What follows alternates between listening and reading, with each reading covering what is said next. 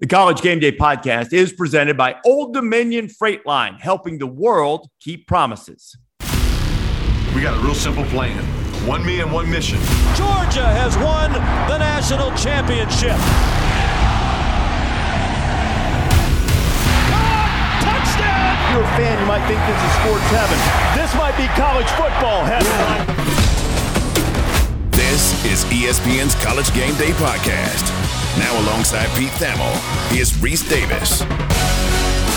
Where is the Fun Belt upset on Saturday?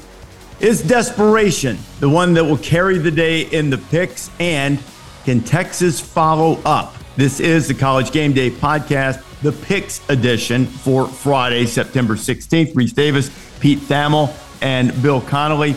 Pete, I'm upset with myself on the Superdog pick last week. It's nice to get Vanderbilt into the show. And for those who I think you're aware, Superdog pick, you pick an underdog, has to be more than a field goal. And the idea is you want to pick somebody you think that can win the game, right? So I got overly influenced by week one, a cardinal sin. I said that I wasn't going to do it again. I haven't been big on Wisconsin all year. But the way Washington State had to survive against Idaho week one scared me off of it. Instead, I went to Vanderbilt and got blown up, and I would have had an outright win as a 2-touchdown dog or whatever it is. So the moral of this story is that whatever picks I make today, right, wrong, or indifferent, will be done fearlessly and with no regard for overly analytical thinking. Trust your gut. No, your gut is usually right, and your gut should never trust Vanderbilt. I thought, Mike Wright had been responsible for 10 touchdowns. Good. Wake's been known to give up a bunch of points. I was worried about the Sam Hartman return, maybe energizing what's normally a sleepy environment. And it turns out that it did. And that was a really, really bad Superdog pick. But yeah, I think the main takeaway so far is that Hawaii is really bad this year. Yeah. This was kind of a scorched earth kind of situation for them. And Vanderbilt has not quite lived up to that standard since. Bill Connolly, let's look at the records. Last week, Pete, me, Taylor, all 4-4.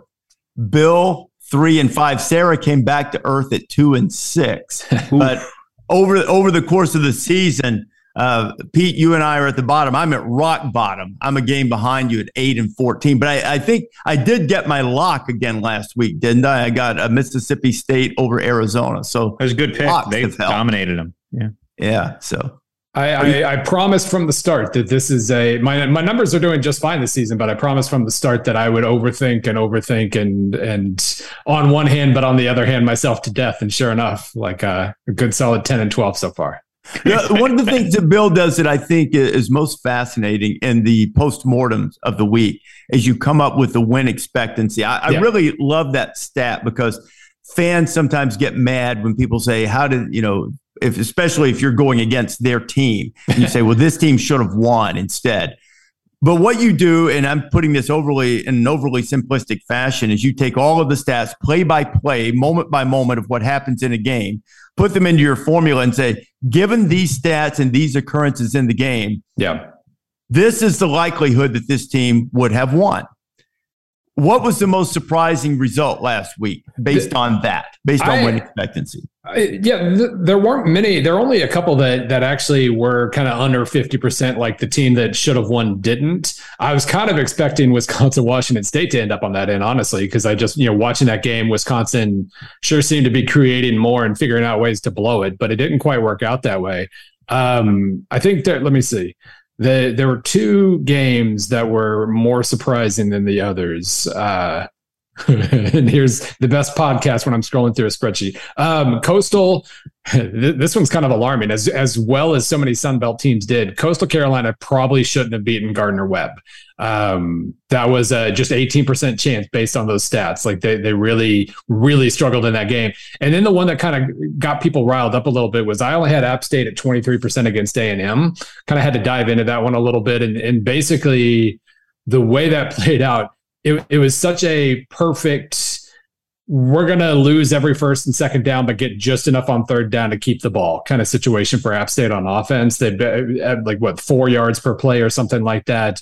It was a very low probability of success in kind of the formula they used to pull the upset. It was great to watch. And it was, it certainly reinforced some ideas we had about A&M and its quarterback play and everything. But really, it was my numbers dropped A&M, but not as much as I maybe expected. In part because they play that game again. They snap the ball more than 40 times. They don't give up a 50% success rate on third downs and all that stuff, and they probably get away with it. So that was the biggest one, I think.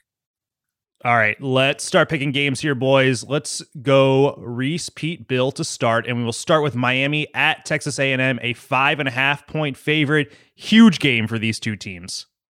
This is going to test my new resolve to not be overly analytical here, because this is one, A&M's going to be desperate. That crowd's going to be electric. I'm not on the bandwagon of Miami being back. I am on the bandwagon in modern day college football. If you've got a dude at quarterback, even on the road, you take him. So I'm going to go with Tyler Van Dyke, and I'll take the points. I'll take the Canes. I feel good because I want to disagree with Reese. I think that's that I don't need my own SP Plus formula to know that would have me on a pretty successful season. I think there'll be changes at Texas A&M. I think there'll be an energy bolt at Texas A&M. I love that it's an 8:00 local start. I think that there is a certain power to desperation in college football that is hard to is hard to quantify. From a housekeeping note, Jacoby George, who's one of Miami's best wide receivers, comes back this week. He had been suspended the first 2 weeks, and look, Van Dyke's excellent. He may be a top 10 pick in this upcoming draft before it's all said and done. It worried me a little that Miami sputtered around some with Southern Miss in the first half the other day. And I just think that until I get the empirical evidence from the Canes, I'm going to just stay safe with A&M, maybe with a quarterback change, and to see if they can actually, if they possess the ball, I think they'll be in much better straits. So, yeah, I just have a hard time seeing Miami as a program right now going in and winning that game in College Station. So I will take the Aggies and the points. Yeah, I will completely ignore. No, wait, you don't get. You're giving points. You're giving points, Pete. Yeah. Oh, that's a no-brainer then. Sorry, I misread the sheet. No, yeah, you've got to win by 6. I'm saying Van Dyke keeps them within 6. Yeah. I'm going to go ahead and be overly analytical and screw everything up, because you could really just look at this game and say, well, who has the better quarterback? Okay, well, then that's, and they get 6 points or 5.5 or whatever. So that seems like a pretty good situation for Miami. I do think there's going to be an energy boost in College Station. And I was very spooked by that early kind of drought for Miami where for an efficiency offense, they don't make a ton of big plays. For them to kind of stall out for a little while and really struggle to make big plays on Southern Miss, even they're really going to struggle to make big plays against Texas A&M. So I figure home crowd, I any change from Jimbo will be a surprise to me, because that's not really something he does. But I figure the just defense and line play and big play prevention get the job done, and A&M wins by 7-10, something like that. Next up, BYU trying to add to its college football playoff resume. They are a 3.5-point favorite as they head to Eugene to face Oregon. Let's go Pete, Bill, Reese. Well, as our listeners know, this is really a BYU football podcast masquerading around national college football. Investors in this game should probably watch closely to see if there's any injury updates closer to kickoff. Puka Nacua has an ankle, and Gunnar Romney has yet to play this year. Those are the two best receivers for BYU. So those are just things to watch if you are going to invest in the game. I think that's something certainly to watch. I feel like that BYU is going to go win this game. I just don't feel like they're going to be physically overwhelmed at all by Oregon, and I just have a hard time, putting my faith in Bo Nix when it comes down to it. Some of this comes down to the feel we talked about when we did our week 0 pick pod, which is just like I would rather just not take UConn than like be like miserable saying, why did I take UConn? Even though there's some logic to that. And I think Bo Nix has sort of earned that scrutiny to just sort of say, you know what, maybe we'll just ride the team that's going to be consistent, the team that's going to be dominant at the point of attack, and the team that has the much, much, much better quarterback. I'm struggling with this one because, what we saw from BYU last week, beating a really good Baylor team without your top two receivers, matching physicality with a really physical team. Neither team could run the ball that well. Both teams had to, it was just a couple big plays here and there that ended up making a difference. That was a humongous test pass for BYU. And now they have kind of a different test. I think Oregon's probably faster than them, but they're probably the more physical team, or they've been the more successfully physical team so far. So that's going to be really interesting. I don't know. Oregon makes no big plays whatsoever, but they were super, super efficient. Like their stats make them look like a service academy team right now. They never go 3 and out. They're very high in my success rate measures, and and like almost dead last in explosiveness. So that makes this as a really kind of a weird experience right now. But I guess I'm just going to lean on home field. I do think that BYU clearly has a better quarterback situation, but Bo Nix has been just effective at not scrambling too much, not trying to go too crazy, and just getting the ball out of his hands. If he keeps that up, I think they're in pretty good shape. I'll take Oregon. I will say that I think that Bo needs to be Bo. When he's at his, and I hate that phrase because who else is he going to be? Is he going to be Tom or Joe or Fred? But by that, I mean, if he can ever figure out when to take off and go on those whirling dervish, daring plays and not try to do it when he doesn't need to, his athleticism is much, much higher in terms of being able to run and be really effective moving the chains on third down, scrambling out of trouble. I mean, that ought to be a weapon for him. There's a gut feeling in me, and I know I said I was going to go with gut feelings that Oregon's going to show up, but I'm going to go with BYU on the same philosophy that I have with Miami. They're stronger in the quarterback situation. They're more stable. Miami's not more stable, but BYU's more stable than Oregon because it's a new regime. I think Dan Lanning will get there, but at this moment, Kalani Sitake's program is embedded in the minds and the hearts and the souls of those players. I think BYU goes in and wins a game, a tight game that Oregon plays really well, but BYU will win and win by just enough. I'd say probably a 4-point BYU win. It's a Football Friday, and if you're looking for more football content to get you primed for the weekend, look no further. ESPN Podcasts and Omaha Productions have been hard at work on a ton of NFL content. Your options for listening include The Dominique Foxworth Show, The Mina Kimes Show featuring Lenny, Kyle Brandt's Basement, Fantasy Focus Football, The Adam Schefter Podcast, and The Bill Barnwell Show. Look, I know that's a lot, but there's nothing wrong with having options. You can follow all of those shows wherever you're listening to this podcast.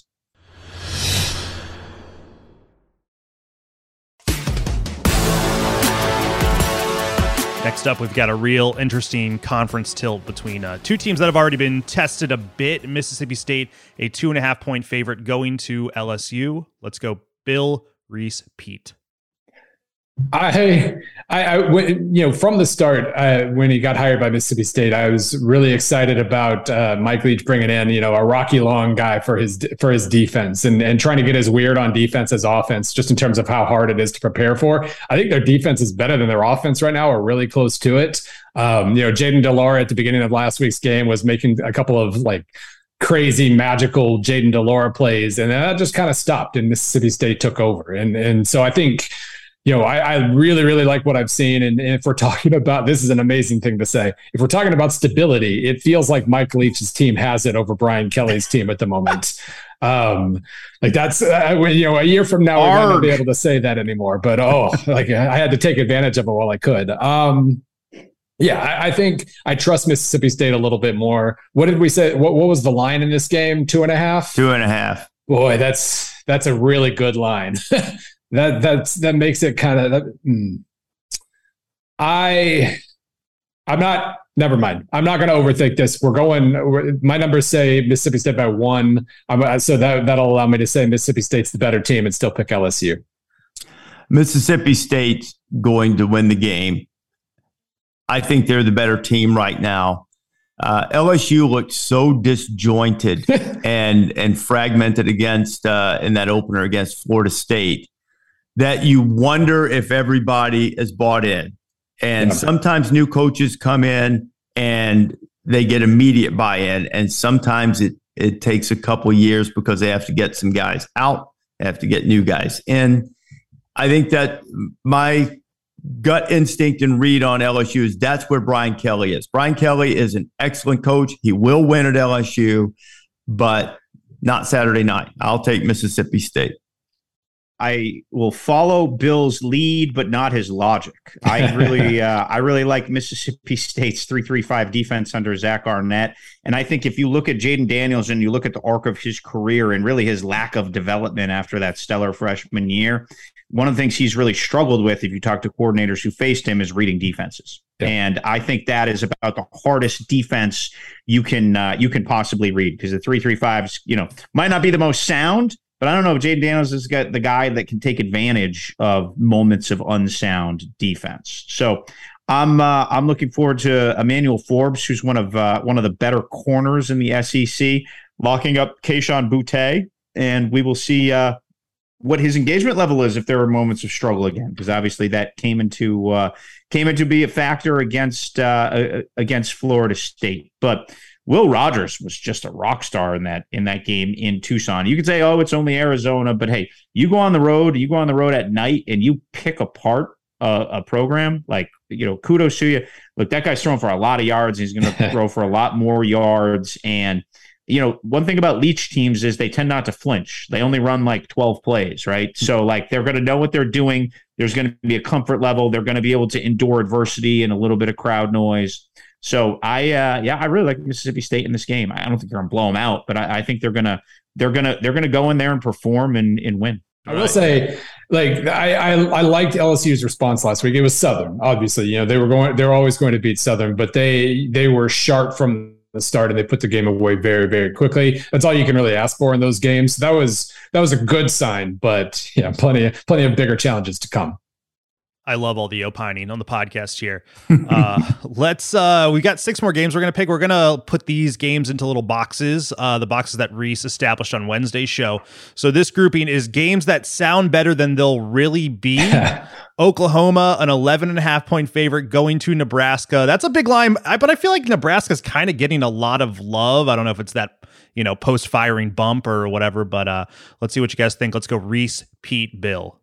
There's an energy jolt that you get from the interim coach. I think Nebraska's certainly embarrassed by the way things have started, and now a little bit of a new situation for Brent Venables taking a team on the road for the first time.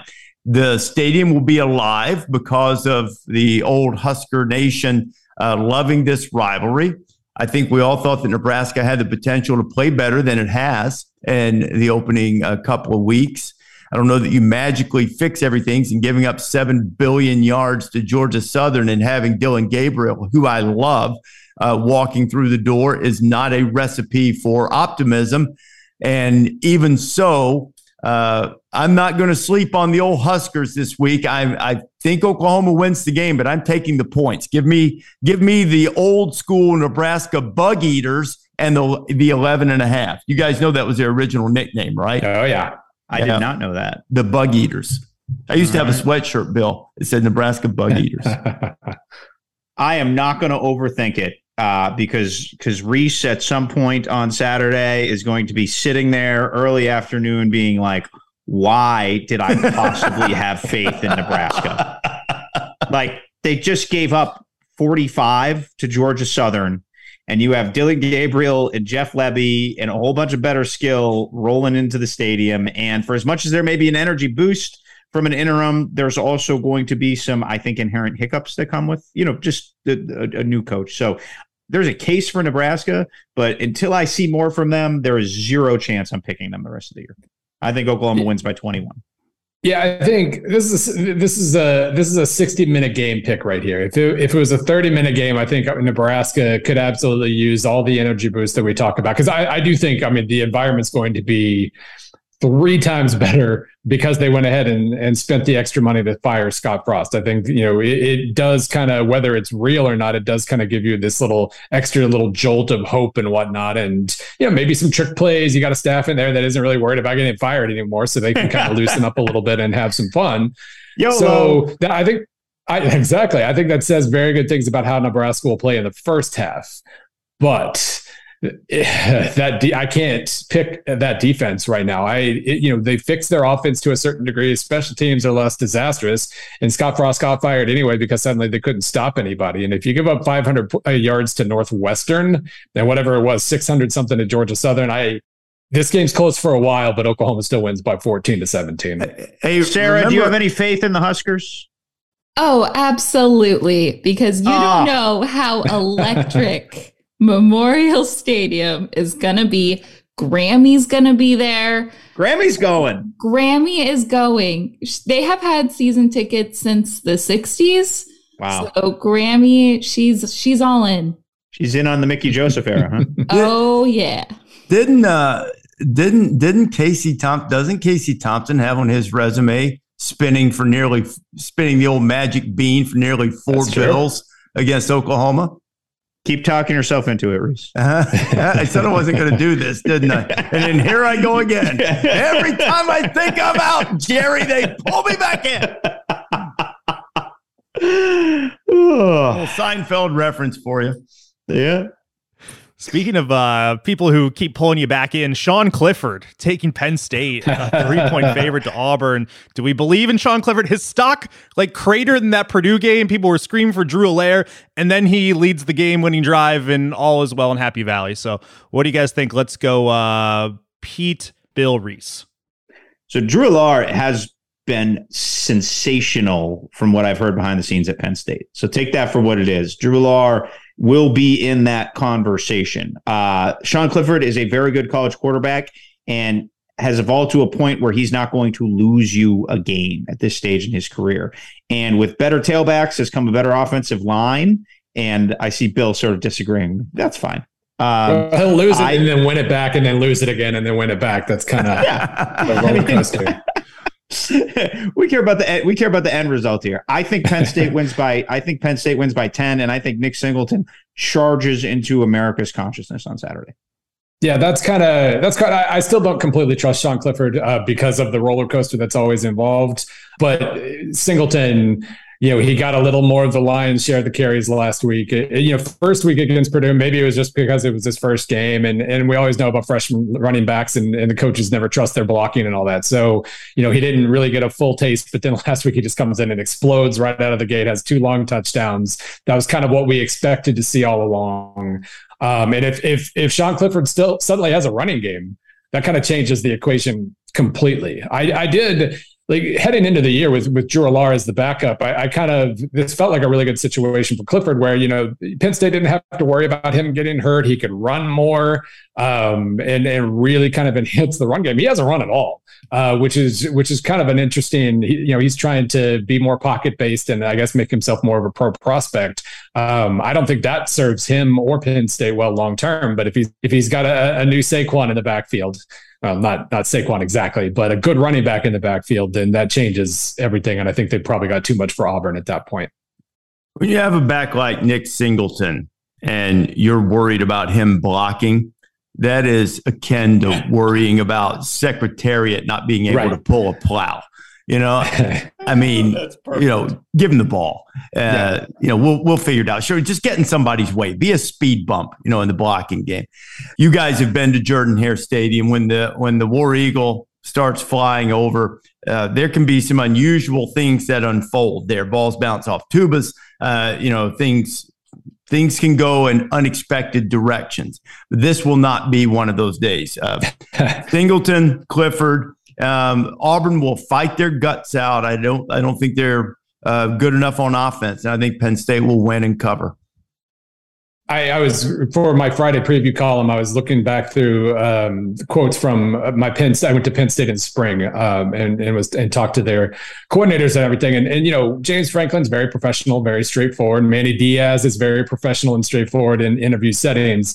It was nice having Mike Yurcich to get kind of fired up. He'll give you some pretty fun quotes. And I asked him about managing expectations, because he's got, 5-star freshman quarterback, 5-star freshman running back. Like, how do you ease him in and blah, blah, blah. And he started slow and got just, more and more fired up through the course of the answer. But he's like, well, that's interesting. You'll never hear us in a staff meeting say like, yeah, let's talk about how we're going to meet a high expectation.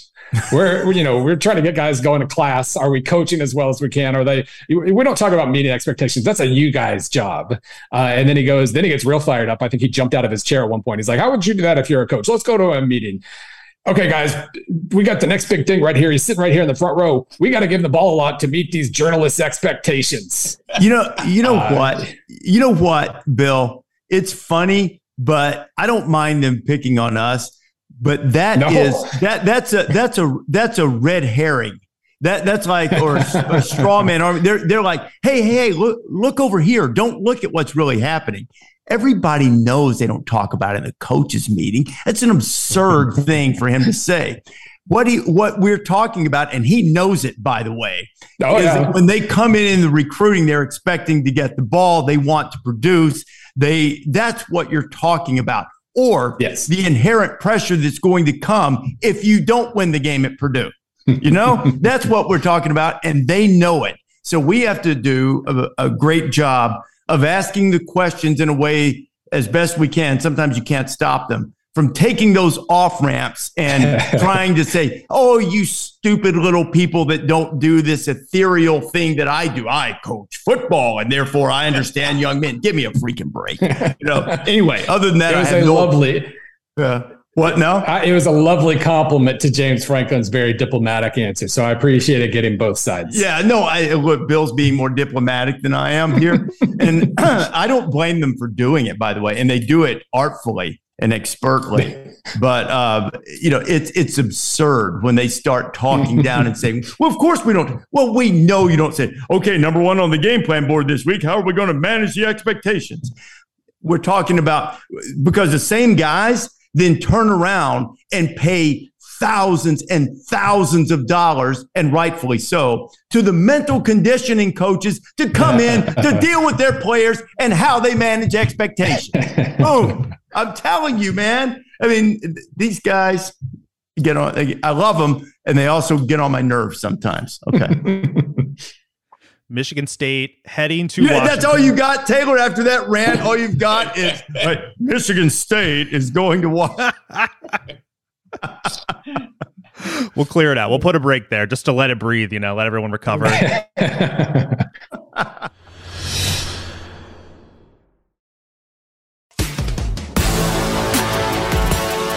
Now we're back. Michigan State at Washington. Washington a 3.5-point favorite. This is a little surprising to me because Michigan State is the most hyped 7-5 team of all time. So I thought that the line would be, in their favor, but I guess not. Let's go Bill Reese Pete for this. Yeah, I've stared at this line for the last 2 days, just thinking I'm missing something because, if Washington turns out to be really good this year, it won't be all that much surprising. They're, just a couple years from being really good. Kalen DeBoer, I wrote this all off season when talking about Washington. Hiring a guy who's been awesome at every single job he's ever had seems like a pretty good idea. And I assume it's going to work out pretty well for him.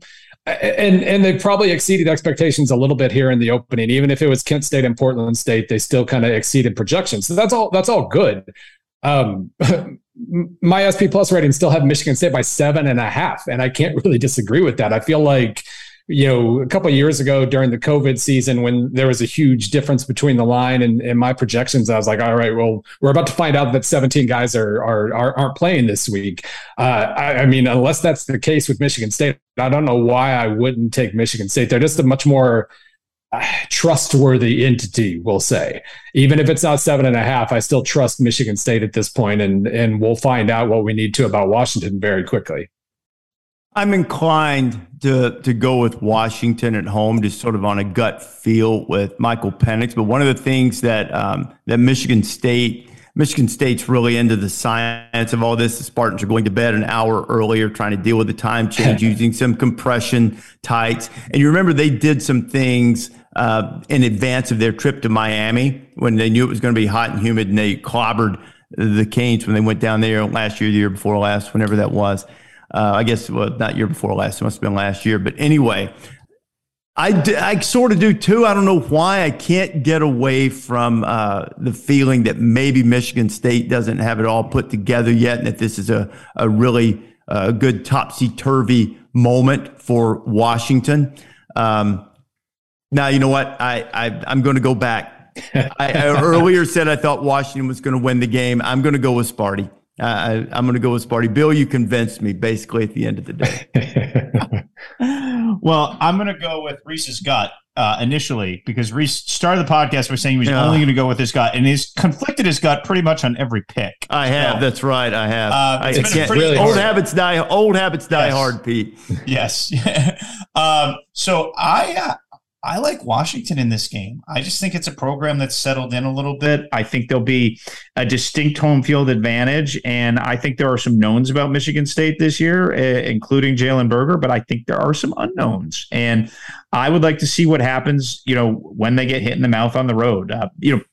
We weren't able to glean a ton from either of these two teams' first two games in like the can they compete for the conference title type conversations. And so I will lean into the home team here, and I will lean into Kalen DeBoer. I said on our Wednesday pod, Bill, that the guy won in the NAIA and he won in Division II, and you made that point. It's just like, and he has Michael Penix, and when he had Michael Penix last time, it went pretty well. Yeah. So I think that there's no distinct quarterback advantage on either side, and I'm going to default on the on the home team here. And I just think Michigan State has not shown to me that they are what they were last year with Kenneth Walker gone. I'm already so conflicted. I want to go back, but I'm not going to, because that's bad for the podcast. And I want to go back. But anyway. If it turns out Washington's really good this year, it's not going to be a surprise at all. This is just more like we don't quite have the evidence we need just yet. So I'm gonna dare them to prove me wrong. Pete, do you think I've made any progress at all in going gut? I don't think I have. I need one of those mental conditioning guys that the coaches hire to kind of get me over this. You're trending to the territory on the old Yahoo podcast I had. We used to Pat Forty was really bad at picks. So we had a fourth participant called Tap, which was the opposite of Pat. And so I think we can go with Easter. Would that be how you pronounce the opposite of Reese? You've got to give me a couple more weeks, because like I told you, I think on nobody's Monday, been good. My SP Plus projections of your picks don't really show a whole lot of promise, Reese. The thing, exactly. The thing that drives me nuts is that we don't play games of chance among friends around there. Even in just entertainment or competitive purposes, we don't do that. But if we did, I would be faring quite well. But somehow on the podcast, I get on here and I just absolutely blow it. So anyway. But on the bright side, nobody's done well, so you're fine. Well, that'll change. That'll change, and I'll be sitting there getting grief from you clowns the rest of the year. What else? What else have we got? Let's move to our last box of games here. There's 3 more. These are games that will be trickier than they appear. Texas Tech going to NC State. NC State a 10-point favorite. Line seems a little disrespectful to Texas Tech. Let's go Reese, Pete, Bill. I'm the one that created this category of games, so that ought to give you a sense of where I'm leaning. I really like this NC State team, but I think the line's too big. I think Texas Tech will cover that line, so I'm going to take the Red Raiders going on the road. Backup quarterback just as good as Tyler Shuck, I think. So I'm going to go with Texas Tech. faith in NC State has not been rewarded if you go over the years. So we'll keep this tight and say I really like Texas Tech in this game, and it wouldn't surprise me if some of my game day cohorts pick the Red Raiders as a super dog. They have elite skill on the outside that really flashed against Houston, and if there's one thing you can count on NC State in big games, it's that you can't count on them, and certainly not to win by 11. There's a joke on Twitter during basketball, like during Utah Jazz games, like it's Jordan Clarkson time, says Jordan Clarkson.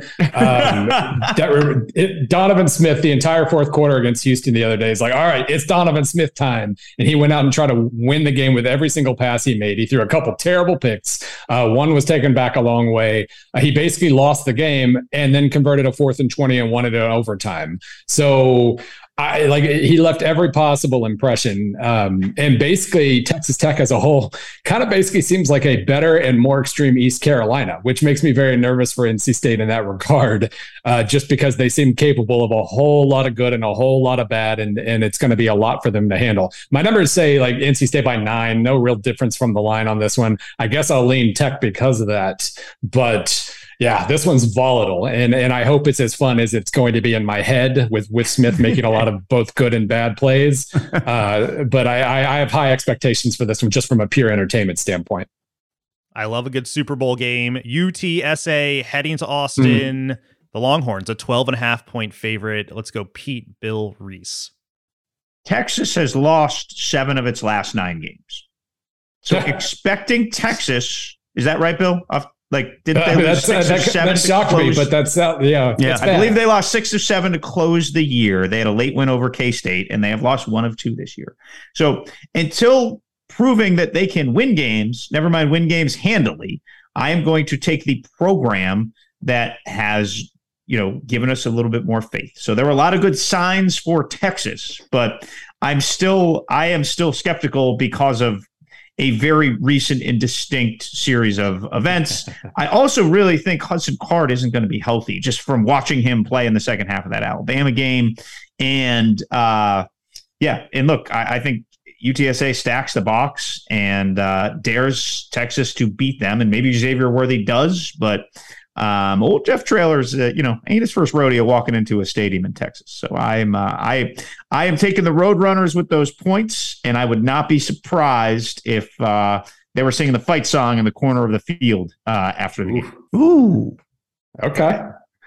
So I can follow all that right until the point where I just looked, and UTSA is 120th so far this year in points allowed per drive. Now they played 2 pretty good offenses in Houston and Army, maybe better than whatever Texas fields. Texas does have Bijan Robinson, however, even if he's also, what's his health status? I know he was kind of banged up the other day too. I guess he's going to be fine as far as we know. He's fine. Yeah. So I can't get past that. Like basically, from a computer standpoint, the line is being very kind to UTSA. I know my number is SP Plus has it like 15.1 for Texas, and I know FPI, which loved Texas at the beginning of the year, had them even higher, like 18 or 19 points, I think. So I'm going to go with that. I do. It's really not hard to craft a scenario where UTSA comes in and punches them in the mouth, and Texas is hungover and their defense goes back to being last year's defense and all those things. But I'm going to guess that at the end of the day, Texas pulls away and manages to win comfortably.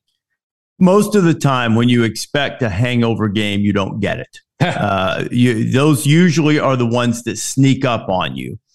I'm sure that this has been the focal point of the preparation for Texas this week. And Sark has even said as much going in. I've got great regard for UTSA. I think that this is going to be a game where for the first 3 quarters, I'm saying I'm the one who put this in the trickier than it appears category. Look at Frank Harris. He just did it again. And why didn't I go with the Roadrunners? But I think Texas gets a late score somehow, some way, and they win by 13 or 14. So I'm going to go Texas, but they'll spend most of the game looking as if UTSA is either going to be a lock to cover or a threat to win. But I'll go Texas barely and late covering the spread. I love that I'm like with Reese's gut on everything, by the way. And then he's just disagreeing with it. It's like, really, I feel like I'm soaring. No. See, I define these. It will be trickier because on paper, you'd look at it and go, Texas just almost beat Alabama. They're going to beat San Antonio, even if UTSA won 12 games last year. I don't care. They're going to beat them. That's what I mean. Doesn't mean it always has to be the underdog. So this is my gut talking this time, Pete. My gut tells me that Texas will end up doing just enough to cover the spread. It's not the gut I heard from the Wednesday podcast. You're just a contrarian. I've had 2 more days to think about it. All right. 2 more days to talk yourself out of it. Yeah, that's true. That's probably true. All right, gents. Last game on the board here. Kansas, fresh off of applying the lame duck tag to Neil Brown. They're heading to Houston. Houston, 10-point favorites. Can they do it? Bill, Reese, Pete. This is one where I'm just going to trust the numbers more than, because when you watch Jalen Daniels play, you can talk yourself severely into Kansas. Their defense still stinks. And so just going to go with Houston. Right up front, I think my numbers say like Houston by 16. That's fine. We'll go with that. But Daniels is so fun to watch. This Kansas offense brings so much interesting stuff to the table, and kind of has since the moment he stepped into the lineup late last year. That was the thing with Kansas last year was, Lance Leipold gets to town in May. There's no culture building. There's no nothing. The strengths coach is the only guy who really knows anybody on the team until they get to practicing in August. They are absolutely abysmal for the first 2 months of the year. They kind of jump up and almost punch Oklahoma in the mouth, and then they go back to stinking for a minute longer. And in the last month, they're legitimately solid. Beat Texas, almost beat West Virginia, almost beat TCU. A severe, they actually knew their players and they understood that Jalen Daniels is the best quarterback. Therefore, this is who we are now. I think you can trust Kansas's offense at this point, and maybe they're going to overachieve those projections because of it, but their defense still stinks. And that's why I'm going to go with the Cougars. Rock, chalk, Jayhawk, KU. Woo! I like Jalen Daniels and I like what Leipold is doing. Defense may still stink. Houston's been a disappointment to me in the way it's played up to this point this season. I'm going to take Kansas in the points. I'm really taking this opposite of Reese thing to an extreme here. So I really think this is a sound strategy. Look, I have a ton of respect for what Lance Leipold has done. I just need a little more empirical evidence, and I think Houston has shown that they can score. And I think Doug Belk will show a little bit more of a pulse on defense in this game. I think Houston wins by 2 touchdowns. I think last week is more of an indictment of West Virginia than a declaration of Kansas as a Big 12 contender. No, nobody said they were a Big 12 contender now. It's not. That would be get carried away here. That would be a heck of a story to write, though. No, I did. I went to Lawrence, and Kansas is the one team I didn't jinx the crap out of so far in the profiles that I've been writing this year. I mean, his culture building. Nobody builds culture like Lance Leipold at this point, and they're gonna. If he actually stays, if like Nebraska doesn't offer him a crazy amount of money or something, he's going to build Kansas into something pretty impressive. Wherever you set that bar, whether that means like going 6-6 or something better, I don't know. But they're only there on one side of the ball so far. 109-6 on a scale. Okay, so let me ask you this: on a scale of Chuck Weiss to Mark Mangino, what do you expect the Leipold era to ultimately be described as? It'll be one of those, like, if you look at Mangino's total record, you're like, oh yeah, he only had that like one really good year, didn't he? I think that, I don't know if Leipold can pull a 2007, but I think he can definitely pull a 2008 and get them to like 8-5 or whatever they ended up being that year. So I think that's where we're setting the bar right now. Yeah, I mean, if we want to go to full 2007 this year and just go nuts like the first 2 weeks have been, I'm in, but I don't quite see that from Kansas just yet. Yes. Todd Reesing and the boys had a great run back in the late aughts. He was one of the great early kind of spread quarterbacks, 5'11" kid from Austin, just like a tick short and a tick slow and a really good quarterback. And I feel like, look, Mangino had them in the thicket of the national title race that was 2007, right? Like that was the mind-bending year. I would struggle to ever project Kansas football in the thicket of the national title race again. Do I think they can be above 500, win bowls, be functional and competitive, entice that administration to really invest and get a foothold in the top half of a new Big 12 within the next 5 years? Yeah, I think they can do that. I see if Kansas State can figure out a way to do it, and if Oklahoma State can be dominant, there's no reason why Kansas, which is a fine place to go to school, and they have access to enough talent in a bunch of different avenues, there's no reason why Kansas can't be a functional Big 12 program. And as a Mizzou guy, this is making me itchy saying all these nice things. So I will point out that Chase Daniel, 14-year pro, made the best possible pro career in the history of pro careers. He's barely gotten hit. He's made tens of millions of dollars. It's been great for him. That makes me feel better since we're talking about 2007. I believe Todd Reesing got in Austin real estate, and I think he's doing just fine. I think so. He's probably doing okay. All right, gents, to close up the pod today, let's hear your locks for the week. I'll start. Michigan State might have been it, but I don't think we can do lock a game that we've already talked about. So instead, I'm just going to have some fun here. My numbers, leaning on those numbers a lot this week, say Notre Dame by 19.9 against Cal. The line, I think, is like 10 or 10.5. Now, we can say that, hey, their quarterback's hurt. I don't know if that hurts them at all with what we've seen so far. But even if it does, the thought of Cal actually scoring points. This is going to be a rock fight. Cal loves rock fights, and they're going to keep it low scoring. But I struggle to see Notre Dame getting held low enough to allow Cal into this game too much. So we're going to say it's like 24-10 Notre Dame, something like that. They get going a little bit, but nothing amazing, and they cover. I don't like to pick big number games in my locks. Typically, I just feel like that you set yourself up for goofy backdoors and such. So that said, I'm going to pull a Reese Davis and go against my fundamental tenets. I love Minnesota against Colorado. I love Minnesota against Colorado because Minnesota has looked excellent the first 2 weeks, which if you look back at PJ Fleck's tenure is there, they had struggled some games. Like they needed to win against, I believe it was South Dakota State, like on an early Thursday game. Like PJ Fleck's team has gotten better, which is a compliment to him, but they have not come out like a rocket ship every time. They've come out like a rocket ship this year. And Colorado is dismal and hopeless right now. There's really no other way to say it. It is a Colorado team that just got grounded and pounded by an excellent Air Force team.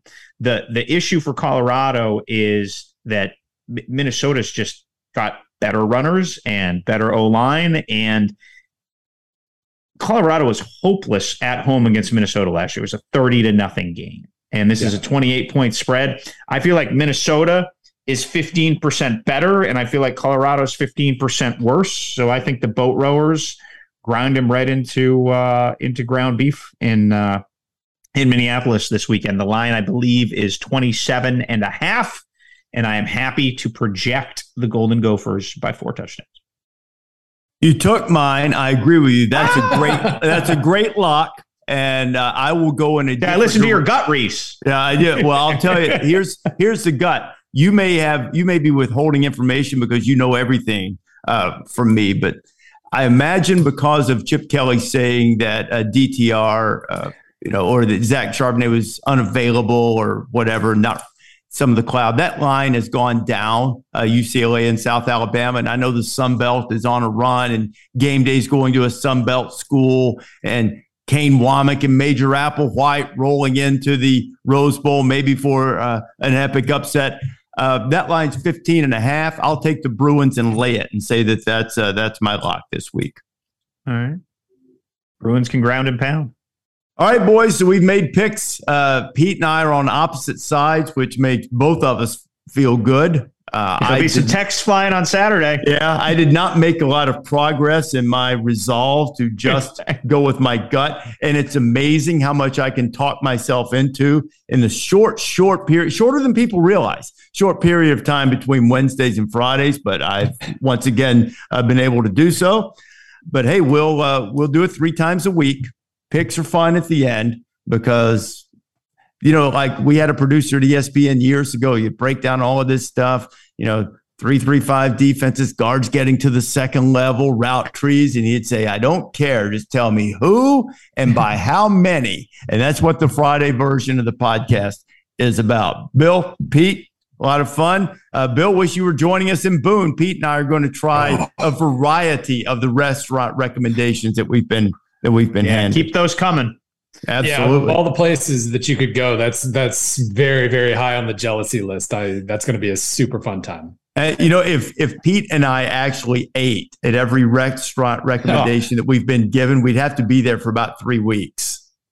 Yeah. Luckily, my resolve to stop eating carbs and eat healthy is similar to your resolve to follow your gut. So there's some Boone eateries that are in for a treat this weekend. That's for the off season. Don't do that. I mean, stop eating carbs. I should say my resolve to work out. That might be better. Okay. Yeah. That you should do. That you should do. All things in moderation, my friend. Except the podcast. Consume it all the time, as often as you can. 3 times a week. Get it wherever you get podcasts. This is the College Game Day Podcast. We'll see you next week.